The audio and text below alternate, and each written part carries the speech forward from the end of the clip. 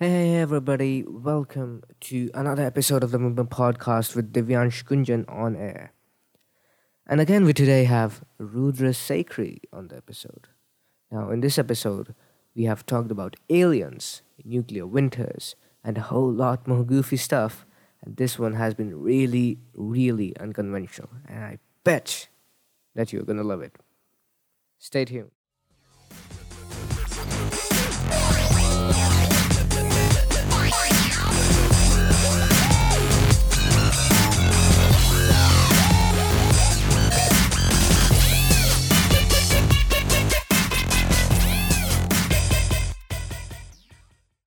One, two, three, one, two, three. Speak something.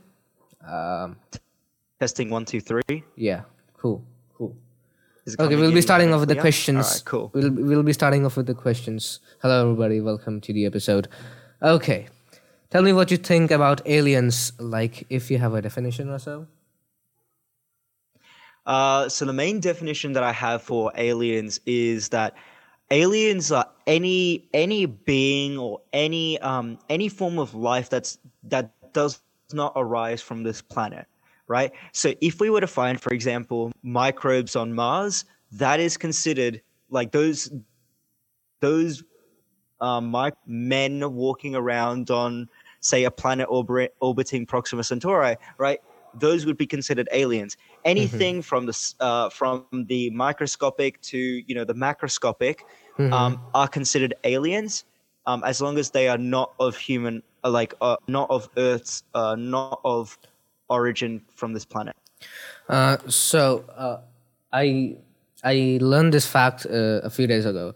So humans have found about 1.8 million species of organisms or so. Okay, and what scientists have found out that there's about 1 trillion of them.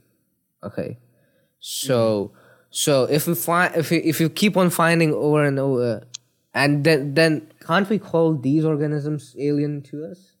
Because some of them we don't even know, and they've looked really weird, and we've seen them for the first time or whatever. Just because they are found on Earth, people have made hypotheses like the aliens have already visited us and all that stuff. So this might be. So here's yeah. I like, here's the thing. The problem is that the idea of the fact that aliens came to Earth and then they mutated some of these species and they created new species and all that type of stuff, right? Or aliens built their own species and they put them here on Earth and stuff like that. Okay, they are hypotheses, but the problem is that how are you going to substantiate any of that? And even if you can substantiate these claims, right, through maybe some form of logic or something like that, but not through, for example, scientific evidence,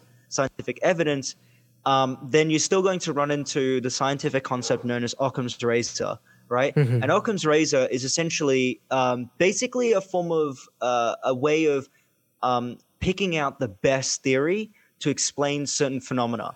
And basically the Occam's razor goes that the more simplistic theory is favored over the more complex one, right? So as long as two theories are able to explain the same set of phenomena, they're able to make their own set of predictions, and those predictions eventually come out true, the more simplistic theory gets favored because of the fact that it's got a much more elegant explanation. So if you were to apply Occam's razor with this so-called alien hypothesis, right, that aliens came to Earth and they provided, and they brought with them their own species, it's a decent hypothesis. But the problem is that Occam's razor is probably going to favor, the evolutionary path rather than this alien hypothesis, because of the fact that there's already evidence to support evolution.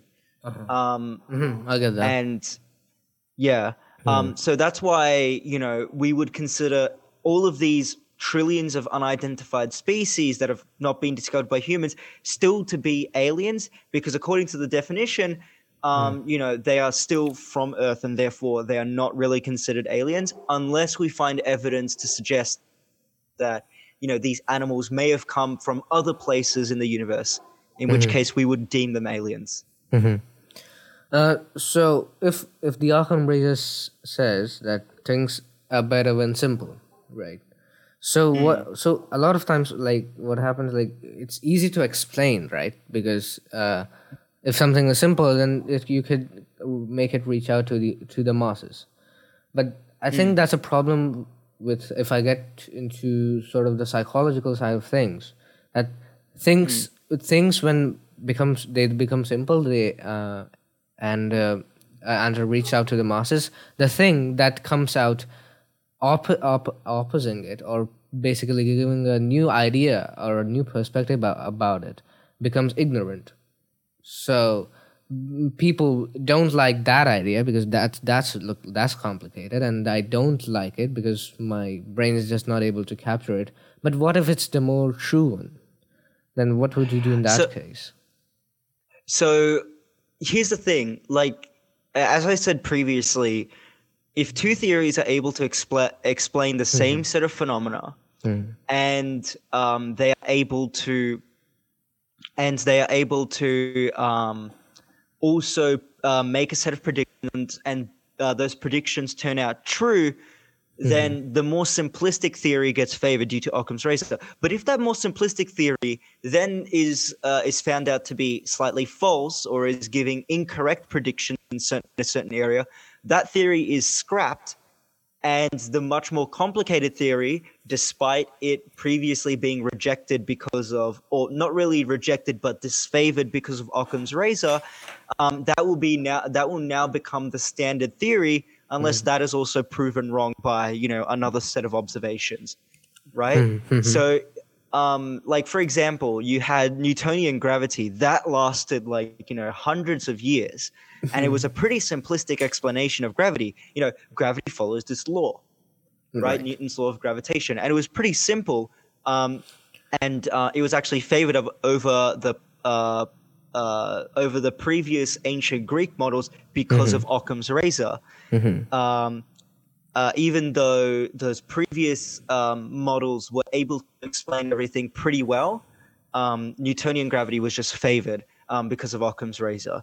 Right. But then Einstein came along, and while they were able to make the same set of observations, right, were able to explain the same set of observations, right, Newtonian gravity was eventually dismissed, even though it was still favored by Occam's razor, because of the fact that it wasn't able to explain Mercury's orbit, right? And so then Einstein's theory of general relativity took over as the standard theory. What most scientists are agreeing nowadays is that there's probably going to be another theory beyond general relativity that's going to be slightly more complicated, but it's going to be technically much more truer, in the sense that it's going to be able to explain some sets of phenomena that where general relativity currently breaks down. So that's why there are some exceptions to Occam's razor, but generally speaking, Occam's razor applies whenever you've got two very similar theories that explain the same set of phenomena, right? Both are technically correct. It's just that the more simplistic one is favored. Yeah. The more simplistic one is favored. Okay. It doesn't necessarily mean that the other theory is that's slightly more complicated is wrong. It's just that it's not favored compared to the more simplistic one. I mean, if I was a mathematician, I'd prefer doing simpler calculations than much more complicated ones. So why bother going through the complicated theory when there's a much more simplistic version of that? Right. Sure. Cool. Makes sense. Definitely. Okay. Do you believe in them, aliens? Do you believe in them? So I personally believe in aliens. There are obviously some people who don't believe in aliens, and they have their relevant set of logic to be able to tell us why they wouldn't necessarily believe in aliens. But the reason why I believe in aliens is sort of similar to what Carl Sagan's been saying for the last ever since before he died, and R.I.P. Carl Sagan. But what he used to say was that, think about it. The Milky Way's got like billions of planets. Like, each star, roughly speaking, has got one planet. Each star in the Milky Way has got roughly one planet, right? So think about it. Millions, like billions of stars, billions of planets, right? And from our recent analyses of Kepler data, we are estimating that there's going to be roughly 60 billion Earth-like planets in habitable zones around their respective stars. What a habitable zone means isn't necessarily like a guarantee that life's going to exist, but rather it's a guarantee that liquid water and habitable conditions.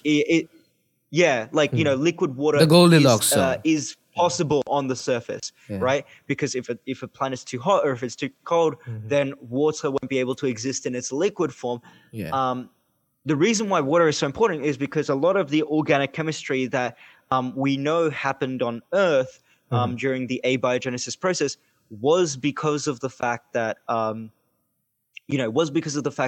was present, liquid water was present, and those molecules actually, they started reacting in water and they began forming much more complicated organic molecules.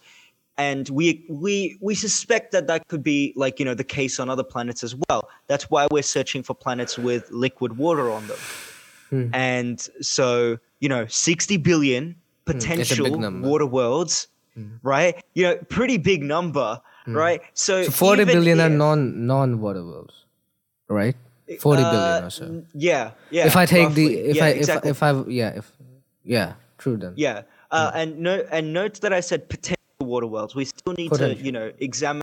Here's the thing, right? Even if they spoke the language that we speak, English, Hindi, whatever, right? Even if they could speak one of the many languages on Earth, right? And we could understand what they're saying, we won't be able to understand exactly what their motives are. Why are they doing what they're doing? Because considering the fact that they're way more advanced than us, they've probably got different motives to what we have, right? So it's kind of like, going to this empty piece of land and building like an amusement park or something, and then realizing that there's an anthill, right, in the middle of that land, and you need to tell all the ants to go, right, to leave immediately, right? Even if you can speak to the ants, right, and the ants can understand what you're saying, they're not going to be able to understand, why we are building an amusement park or, what our exact motives are. Same thing applies here when you've got advanced aliens coming to Earth, and those advanced aliens need our resources for something. Then we're not going to be able to understand. But however, if an alien civilization does come along that is similar in technological capabilities to us, they're probably going to have similar goals to what we have, right? Become an interplanetary species, colonize the solar system, build a Dyson sphere, so on and so forth, that type of stuff. And so because of that, if a similarly technologically capable civilization does show up, there's either going to be two possibilities, as I said before. They're either going to compete with us, they might see us as a threat, or they might wish to collaborate with us because we've probably got similar morals to them. Now, according to, astronomers and their personal opinions about what might happen during an alien encounter, they would probably see us as a threat over a collaborator because of the fact that by human instinctual nature, going back tens of thousands, hundreds of thousands of years, we have this tendency to compete with one another. That's how we made technological advancements, all that type of stuff from our history, right? From our hundreds of thousands of years worth of history. So because of this competition, we've been able to advance so much. Same thing applies with aliens. If aliens see us as competitors, they will advance the technology a lot more quickly. But because of that, they might try to obliterate us in distinguishing what advanced aliens want and what similarly capable aliens want. Right. Cool. Moving on. And if we have a civilization that is greater than us, so in that case, and if we find it, should we even try to contact them? So if we find aliens, here's the thing.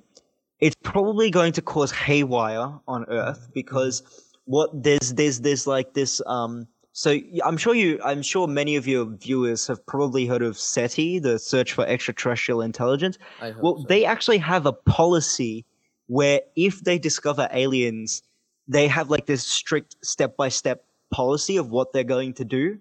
And in that step-by-step policy, they go into detail that, like, they have to inform the public as quickly as possible, but then they also have to, assess how big the, how big the threat is. And then sort of like, depending on that, depending on that threat level, they also have to, they might have to change how the media perceives, broadcasts this stuff about aliens. If it's a low threat, then it's probably just going to be like, big discovery, but no one should be, panicking over this. Yeah. Whereas if it's like, a big thing, then it's probably going to involve, international governments. It's probably going to involve, top level meetings and all that type of stuff. I mean, it's just crazy how much organization they have over, this fringe scenario of what happens if we meet advanced aliens. No government on Earth has their own strict policy. I mean, the US had one, but they never really took it seriously, and I think they even scrapped their own plan. So in the event of an alien discovery, you're probably going to be using SETI's own policy to in the event of an alien discovery. Right. So, if we try to make all of this information public, they're going to be. I'm guessing what could be the outcomes if we try to make the information public. Like, we have found aliens. So here's the thing. If, like, let's just be completely real. If the news was to go public that we finally found aliens, the majority of the public will probably be like, "Oh, cool, we found aliens." Moving on to more Earth-related matters. That's probably what most people are going to be like. They're going to be like, "Oh my gosh, we actually found aliens." Some people will be curious, like, will we be able to make contact with them? Will we be able to start communicating with them? Those are like the science enthusiasts. A lot of the researchers or citizen scientists are going to be like, how did we actually discover this? What was the process of actually making sure that this is not just some statistical error? And then there's going to be like this fringe group who's going to be like, we knew it all along. Area 51, US government, we knew it all along. That's probably going to be, there's probably going to be some fringe group who's going to be saying that stuff. And honestly, it's probably because they want to feel special in some way. But at the same time, there might be some small group who's also panicking about the whole situation. And it's important not to let the panic spread. Because if panic spreads... Yeah. You speak. Oh, sorry. Could you just wait for a second? Yep. Yep, Rudra. I'm back. How's it going? Yep, I'm fine, thank you. I mean... Did you just have to, the electrician came to the house. Oh, okay. That makes sense. One of the switches in my room, it's not working, so he just tried to inspect what is the problem, and then he just went away. Oh, okay. Yeah. All right. So, continuing, where were we? I think we were on the. Yeah. So, as I was saying, I think, like, it's important. Like, there's obviously going to be some small group who is going to be panicking over this, and it's important not to let the panic spread, because of the fact that no one wants everyone to be in a panic for discovering aliens. Like, yes, it's both an exciting and terrifying thing, but at the same time, it's important to note that, like, even if we detect aliens, it's not like we're already in contact with them and communicating with them, right? And it's not like they've sent us any threats or anything, and there will be ways to, like, potentially, establish a formal contact with them and talk things out diplomatically through, bits. Yeah, get that. So, do you think that aliens would be somebody or some civilization that prays, that has a god? Prays. What? Yeah. So yeah. Here's the thing. It's a very difficult question to answer because of the fact that it really depends on the level of their advancement, right? So Mm-hmm. if they are not as technologically advanced as we are, Mm. then of course they're probably going to believe in some god, right? Yeah. Or something like that, because there's Mm. just some technologies that are just out of their reach to even But then why do conceive. you say that? Why do you say that? Why do you think that detachments from God could make... look, I'm an agnostic atheist, but still I'm countering you on that. So, if detachment from God is technically proportional to the technological advancement of a certain civilization, why Yeah, would you potentially that's one put it that way? factor. Yeah. So the reason being that when a civilization doesn't have that much technologies, right? If like it's kind of like it's kind of like when they come up with like their own religious sort of texts and stuff like that, and when they go into this detail of like for example, God throws lightning from the skies, like that's from Uh, ancient Greece and stuff yeah. like that, Mhm. right? It's like it's and like there's even accounts like from Yeah. Yeah. Alexander the Great, when he went to conquer India, his army was eventually kicked back from some of the kingdoms, and the reason was that they described it as balls of lightning fell from the skies, and they had Mhm. like access to the technologies, like the powers of the gods. No, that wasn't really the case. They probably just Mhm. had some like potential advanced technology, like bows with fire, or like Mhm. maybe even rudimentary catapult systems, Mhm. right?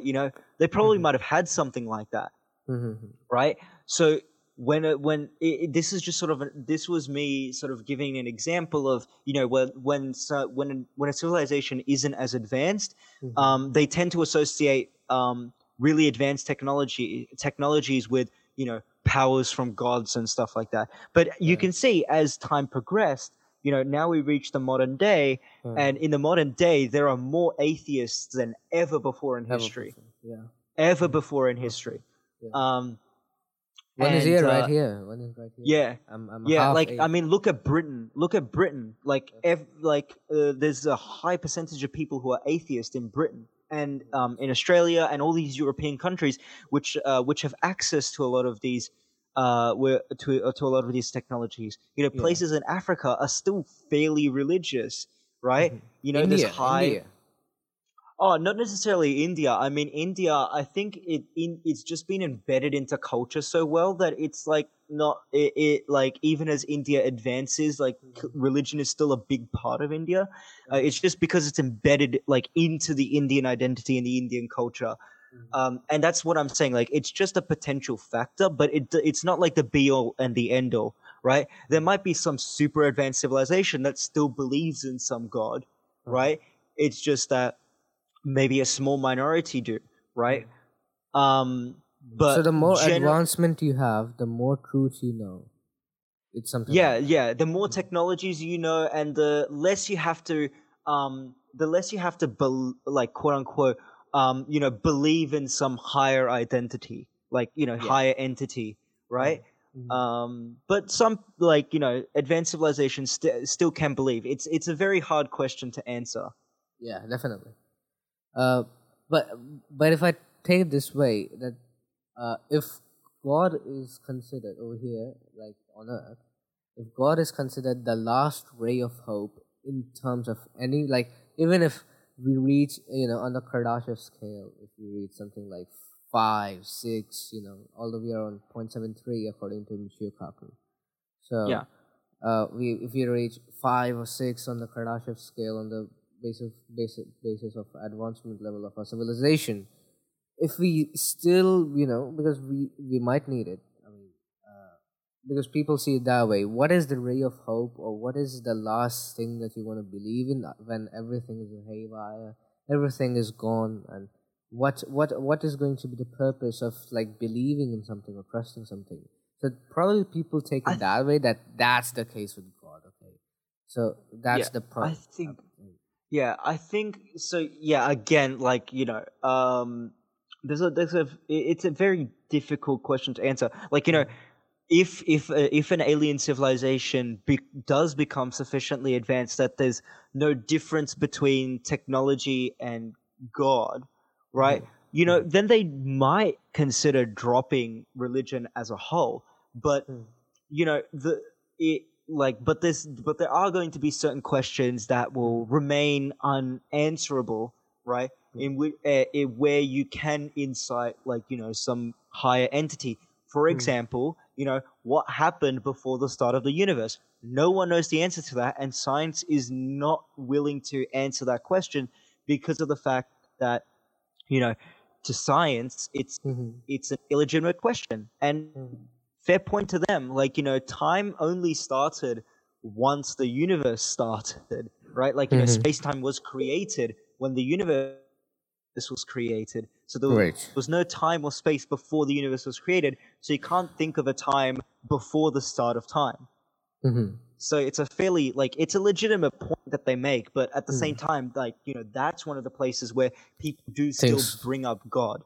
Another place where people bring up God is in the area of abiogenesis, how life was actually created, right? Because, to be fair, while we do know a lot of potential pathways, we don't know the exact pathways that that Earth went through to become what it is down when it was on Earth. No one knows the exact process, but people know, but scientists do know of multiple pathways, some of which might have happened simultaneously. But some people still like to believe in a higher entity who came to Earth, put all the organic molecules together, built the first cell and stuff like that. And then from there, the cell evolved into multicellular organisms and stuff like that. That's still a potential place where God still comes into being. The new place of where religion might come into play in the future is molding itself with philosophy more and more. You're seeing that right now. As well. Religion has sort of molded itself really well with philosophy because of the fact that in religion, it's really about teaching morals through stories and through tales, right? So, and that's that probably might be a future place for religion. So maybe in the future, what we currently consider now as religion might just be philosophy to them, right? Existential questioning to them, right? So that's a new perspective. There's always going to still be a place for religion.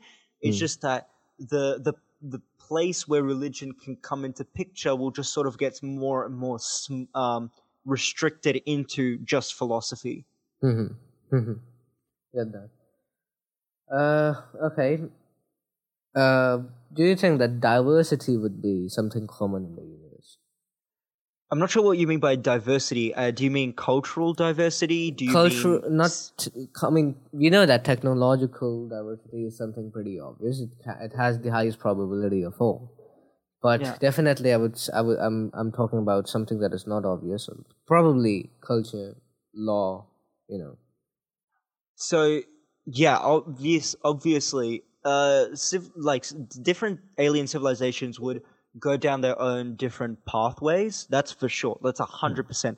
So because of that, naturally there is going to be some cultural and moral diversity amongst aliens. Something that might be considered totally morally acceptable for us might be totally immoral for some other alien civilization, right? And that's the thing. If we are able to get in contact with aliens and we want to collaborate with them, it's really just about asking what are certain things that are beyond it, moral and immoral, morals and immoral stuff, right? What is what we call amoral beyond morals and immoral stuff? So there is going to be diversity, but it's important that there is something in common between all these different diverse backgrounds between these potential alien civilizations, right? Think about Earth, for example. Without, for example, a single common language, which in this case is English, right? All of these different diverse backgrounds would have remained diverse, and no one would have been able to communicate with each other. So it's kind of a miracle that here on Earth we're able to connect, more than 190 cultures together through one language, right? Think about that. Yeah. So we need to provide, if we are going to collaborate with alien civilizations, around their interstellar neighborhood, or even through other parts of the galaxy, we need to have some form of common communication with them, and two, we need to set a set of common rules and regulations type of thing. We need to set a common we need to set common law which is considered moral by everyone, right? Something that's beyond morality. Right. Get that. Okay. So are you familiar with the Kardashev scale? Yeah. In fact, I can actually give a brief rundown for those who don't. Yeah, definitely. So the Kardashev scale was created by a person named Kardashev, right? Go figure. I don't remember his first name. Give me a break. Yeah. Russians. Yeah, the Soviets. Yeah, back then it was the Soviets. So basically, the Kardashev scale was a way of categorizing potential alien civilizations and us based on how much energy we can produce, right? Or other alien civilizations can produce. And it had a pretty rigid definition at the start, type 1 means this, type 2 means this, and I'll get into each of the individual definitions in a bit, but it was eventually generalized by Carl Sagan into the Kardashev scale equation. You can actually find an equation for the Kardashev scale. But before the equation was developed by Carl Sagan, the rigid definition was that type 1 civilizations can control all the resources and energy output of an entire planet. Type 2 civilizations can control all the energy output and resources of their respective solar system, and a type 3 civilization can control all the resources and the energy output of all the stars in the galaxy, in their respective galaxy. So obviously we're neither type 2 or type 3, but funnily enough, if we apply the general equation, the Kardashev scale equation, on humans, on current humans, we don't even fall under type 1 civilization based on our energy output. We don't even fall under type 1. Yeah, it is. But Michio Kaku, in one of his books, he said that we are on 0.73. In fact. Yes. So we don't even fall on type 1, which just goes to show how pathetic we are on the galactic stage. Yeah. But at the same time, it also sort of highlights that how far we've come. 0.73. Definitely. It's decent. I'd say it's decent. It's decent. Yeah, 0.73 on the Kardashev scale in 200,000 years. You got to be kidding me. Right? That's crazy fast. Yeah. Right? And we've even sent stuff outside our solar system now, the Voyager spacecraft and stuff like that. And so going on to the next point, which has sort of been written down in our little schedule, when will we touch type 1? When will we finally be categorized as type 1? According to Michio Kaku, the same astrophysicist / futurist / science communicator, he said that we would probably reach type 1 within 200 years. And that's pretty crazy considering the fact that we're not even type 1 yet, and yet we're thinking about going into planetary, which is pretty crazy, right? So we can start doing things to become a type 2 civilization before we've even reached type 1, which is pretty funny. So basically, in 200 years, humans are not going to relied to planet Earth. Is Yeah. that So, is but so I don't. yeah. So in 200 years, we will be producing the necessary energy output to be classified as a Type 1 civilization in roughly 200 years. Right. Type 2 is going to be a little further away. I think he said 10,000 years.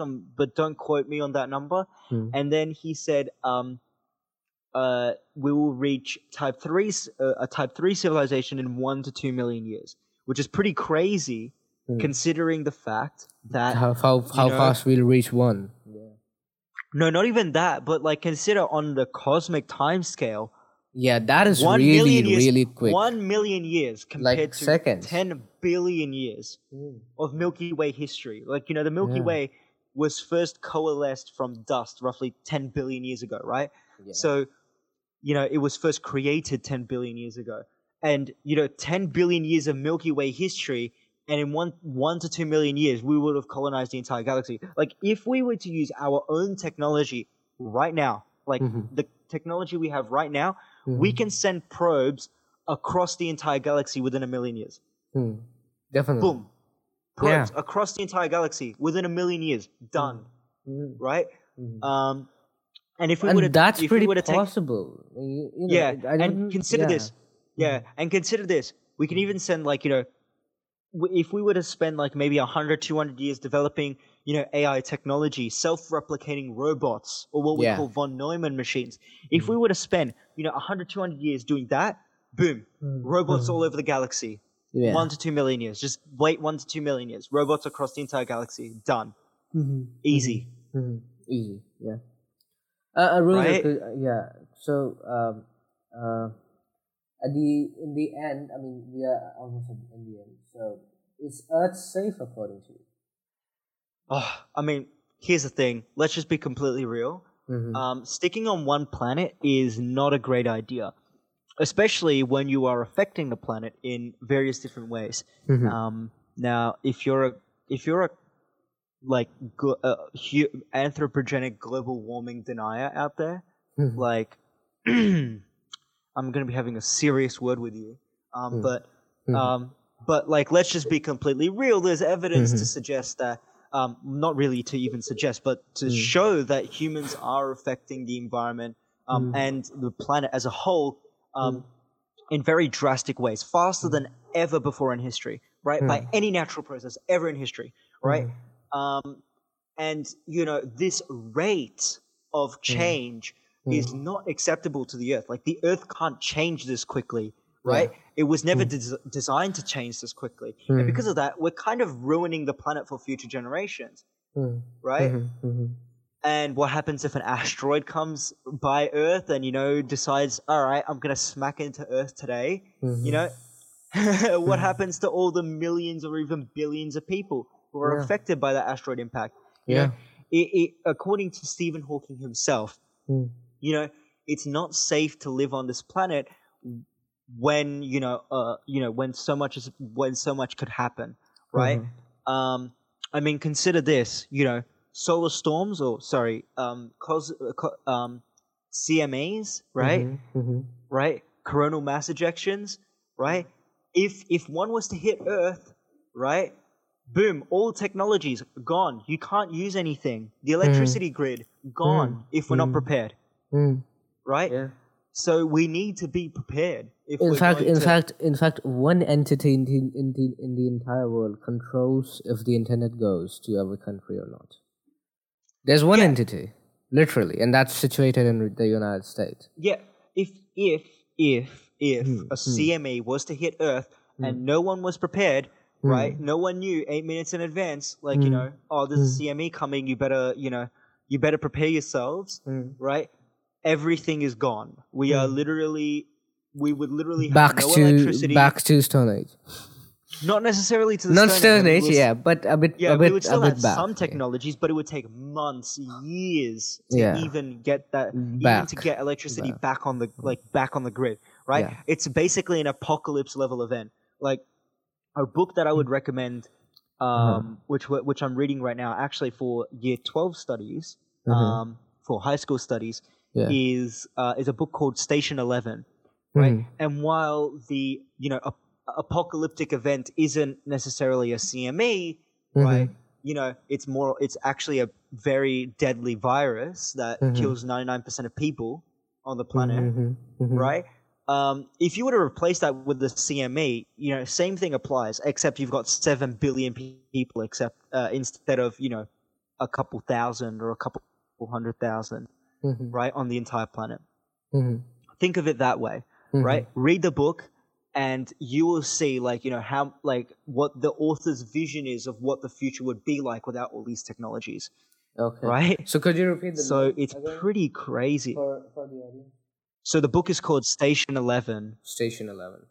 Okay. Is it Yeah. is it like book by a particular author, or is it like a publication? So it's something? it's it's a book by Emily St. John Mandel, I believe it is. But yeah, it's a really, really, really good book. And it just sort of highlights, how much we should be grateful for all the technologies that we do have, and what life could be like without those technologies. But yeah, is Earth safe according to me? I mean, if you're talking about the next 2 years, 5 years, 10 years, 20 years, fine, it's pretty safe. But eventually we need to get to some other planet and enable that sort of redundancy. So if something was to happen to one of the planets, the other planet would still be fine, right? It reduces the chance of human extinction, if you know what I mean. Yeah, yeah. I thought of this idea where idea for space squad. Okay, so it's pretty absurd, but I thought maybe a space squad that might help in reducing the problems here on Earth. Not technically the outsiders' problems, whatever comes at us. Or something like, for example, a small asteroid that might be harmful, maybe destroy it or whatever it can do, and most probably solving the problems that are here on Earth. For example, if there's a if Japan is hit by a tsunami or something, rescue them. Yeah, Something like that. exactly. So I think we should totally try and get control of what we're doing to the planet right now, for sure. Forget about all the threats from space.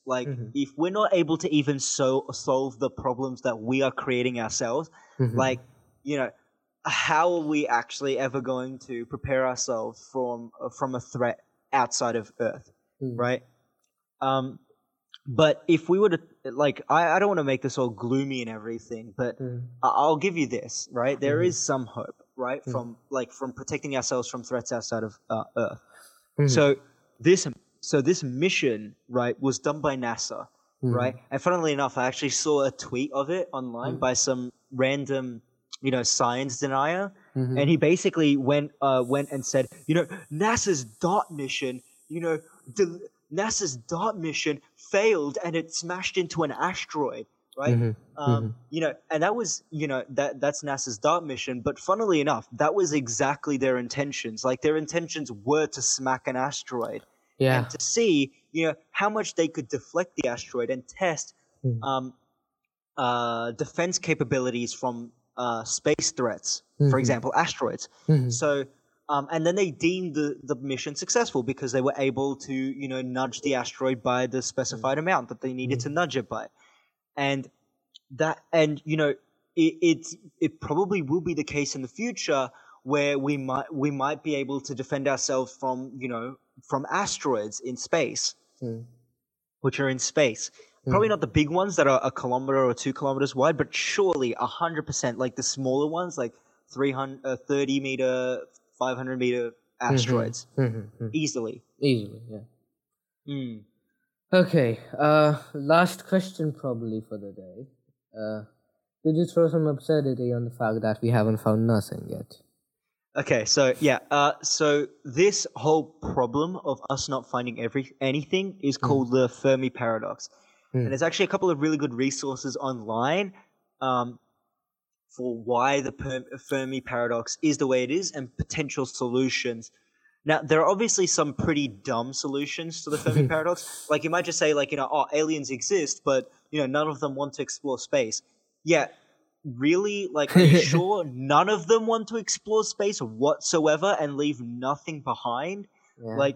Like we're not far ourselves from, going interplanetary and going interstellar eventually. So we're not that far away. So, like, if, it really just takes one alien species like us to go around, colonizing the galaxy and creating our own galactic empire.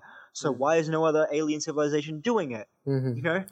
So if going out to other planets, you can take two perspectives for going out to other planets and exploring them, right? One could be survival, which is the utmost necessary, or the other thing that humans are inertly culturalized, or they have this inert instinct within them, it has been that way since the beginning of all of humanity, that we are potentially explorers. We love to see things or look at things or try to find things that we haven't found yet, and what could be out there. Like, that's inert within us. Although the other part where the survival of the whole civilization is the more important one. I think probably if you take it that way, that survival is important, then why would not other civilizations do it? Yeah, makes sense. But if they are curious like us, I don't think, I'm kind of skeptical about that. We can't say you're not sure. I can't be sure, but yeah. So going on the point of like understanding alien psychology, like you can gauge a pretty like decent understanding of what other aliens might think like based on how we think like, right? So think about it, right? And for an alien species to at least have, good control over all the resources on their planet, they probably would have need to compete with other species like humans did back in the day, right? And they probably would have need to, compete with other species, right? Other similar species, like we had to with, say, for example, Neanderthal species and, Homo erectus and other human species, right? So same thing applies with aliens. Like, if they want to colonize their own planet, like, they're going to have to compete. And that competitive nature has to be instinctual. It can't just be something that arises out of, like, just out of nowhere. It has to be something that's embedded deep into their psychology. Yeah. Right? So you can gauge how other aliens might think based on how we have thought and other factors, surrounding our evolution and our development as an advanced civilization. Right? So that's one thing. All of it comes down to the question about diversity still, I think. True. Exactly. That's how current, like, scientists are thinking about what aliens might think like, how aliens might think like. But back to the point on, why aliens wouldn't colonize a galaxy. Yeah, it kind of might have to do with curiosity. Like, here on Earth, there's a diminishing interest, at least from Western countries, to deal with science. Like, not like here in Australia, like, I'm being completely real here, but like, not many people are really into science, right? They're into engineering, cool. They're into some are into science, but not everyone. Most people are into business or, some stuff that they've seen recently that's pretty successful. Everyone's in their own self-interests, right?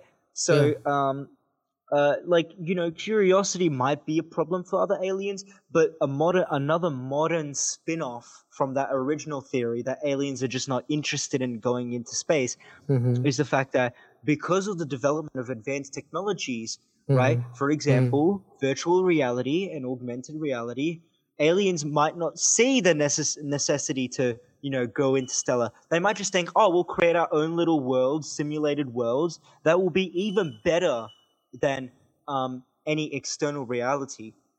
And then they will sort of, instead of expanding outwards, they would expand what we call inwards into virtual reality and augmented reality.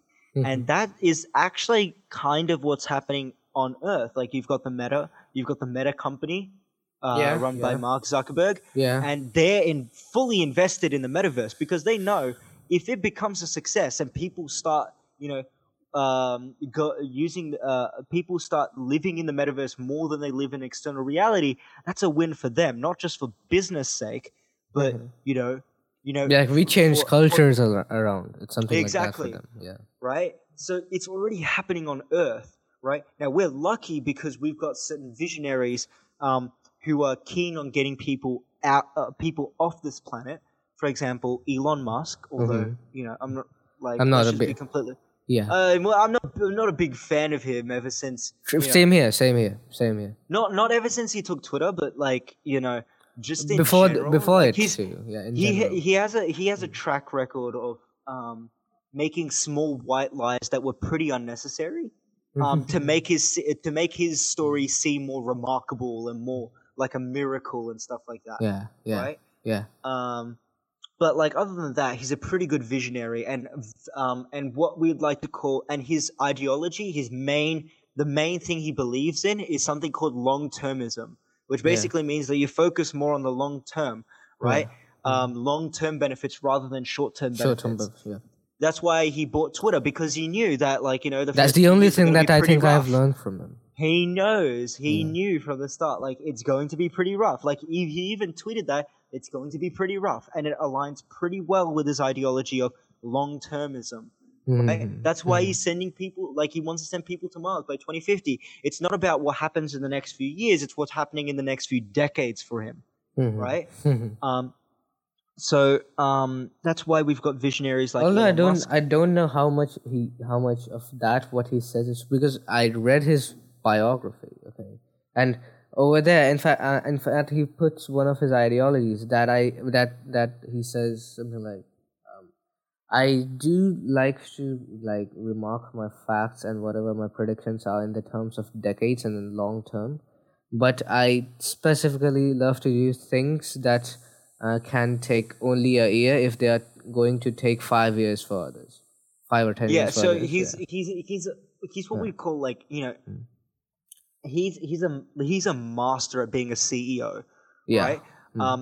Because of the fact that, like, he knows what needs to be done. Like, he knows what needs to be done in order to ensure that his long-term goals are on schedule. So that's why he focuses on short-term things and getting them done and out of the way, right? Yeah. That's for example why he switched from a carbon fiber design for SpaceX for SpaceX's Starship Falcons. to a stainless steel one, because of the fact that long term, even though it's going to be cheaper, it's going to cheaper to manufacture, it's going to provide cheaper costs for people who want to travel to Mars. It's going to be cheaper to produce. It's going to be much more quicker. It's going to allow him to reach his goals in a much timely manner, right?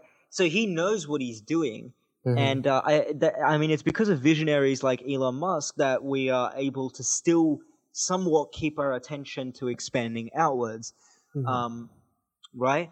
And so that's a potential possibility of why aliens might not have colonized the galaxy. But you would sort of think, well, surely they might have sent something before they started expanding inwards into virtual reality and augmented reality and VR and AR and all that stuff, right? So you would sort of think that surely they must have sent out something, right? And maybe they did. It's just that it might not have gone in our direction. Now, there's a bunch of other really cool hypotheses for why we don't see aliens, and the most popular one, which I'm sure you've heard of, is something called the Great Filter. For those who don't know I've heard of it. For those who don't know what the Great Filter is, firstly, hi, welcome to this podcast. Make sure to follow Divyansh now. The thing with the Great Filter is that basically there might be some thing, right? Some process or something that happens that wipes out all advanced aliens. Or there might be some step in the abiogenesis process that that is so that's so unlikely to happen that that there's only one such advanced species, and that's us. Now, personally, not many scientists favor the idea that the Great Filter is behind us, because another principle that astronomers and other scientists use is called the Copernican principle, which basically means that nothing, and I mean nothing, no speed, no direction, no position in space, nothing is special, including the fact that humans are the only species that we see in the universe. We don't expect that to be special, right? It's kind of like it's generally disfavored when a particular theory says something is special, right? I think the reason for that could be if you've heard of this hypothesis that maybe we are sort of late in our own in humanity is a bit late. Like, for example, if humanity has been there for, let's say, 100,000 years, I know it's older than that, but if humanity has been there for about 100,000 years, and it has advanced from that level where we didn't know even what fire or farming was, to here we are today. So if this has taken us 100,000 years, and if we are only 100,000 years old, other civilizations might have come in the 13.8 billion year lifetime of the universe and gone. It's like that for them. So they say like like if the universe was just 5 billion years old, let's say, okay, and probably 5, 6, and whatever, and a civilization came into being, and accordingly they even lived for billions of years, let's say 1 or 2 billion years, and then they went extinct for whatever reasons it could be. But I think that's one of the hypotheses and one of the reasons why scientists think of it that way, that nothing over here, well, our civilization is not special in any way or something like that. But yeah, I think that's the case. So there's a lot of different great filters, potential great filters that could be ahead of us, which most scientists sort of see as potential hypotheses for why we might not see aliens. One is self-destruction.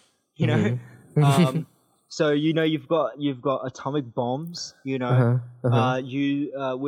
are owned by several countries. You've got the US. You've got Russia. Although I learned this fact quite a few months ago, that all the atomic and nuclear bombs combined on the Earth combined cannot make the Earth go extinct or the civilization extinct, even if we fire them all. It's like I learned this fact. So don't know. It's actually a myth. Because I mean, thought the source here's was the thing. trustable. Yeah. So here's the thing: if there was a nuclear war, right, between India and Pakistan, right? Think about it. Right? India and Pakistan both hold a little over 100 nukes each, atomic bombs each, right? If they were to deploy all of them and use them all in an all-out nuclear war, that would cause a nuclear winter for, I'm not sure, I can't remember how long, but it would cause a nuclear winter in the Northern Hemisphere for a very long time. Yeah, right? definitely. Temperatures would plummet instantly. Temperatures would plummet, right? If there was a war between the USA and Russia, and they deployed even like 1,000 of their own nukes, like 1,000 from the USA, 1,000 from Russia. Do they have 1,000 of them? Do they have 1,000? Oh, USA's got 5,000, like close to 6,000. Okay. Yeah, Russia's got a little over 6,000. Yeah. Right? Yeah. So the USA has been decreasing their nuclear stockpile faster than Russia has. Because of the Strategic Arms Limitation Treaty, or I can't remember. I'm not that into history. Yeah. Although I do like history as a good old hobby.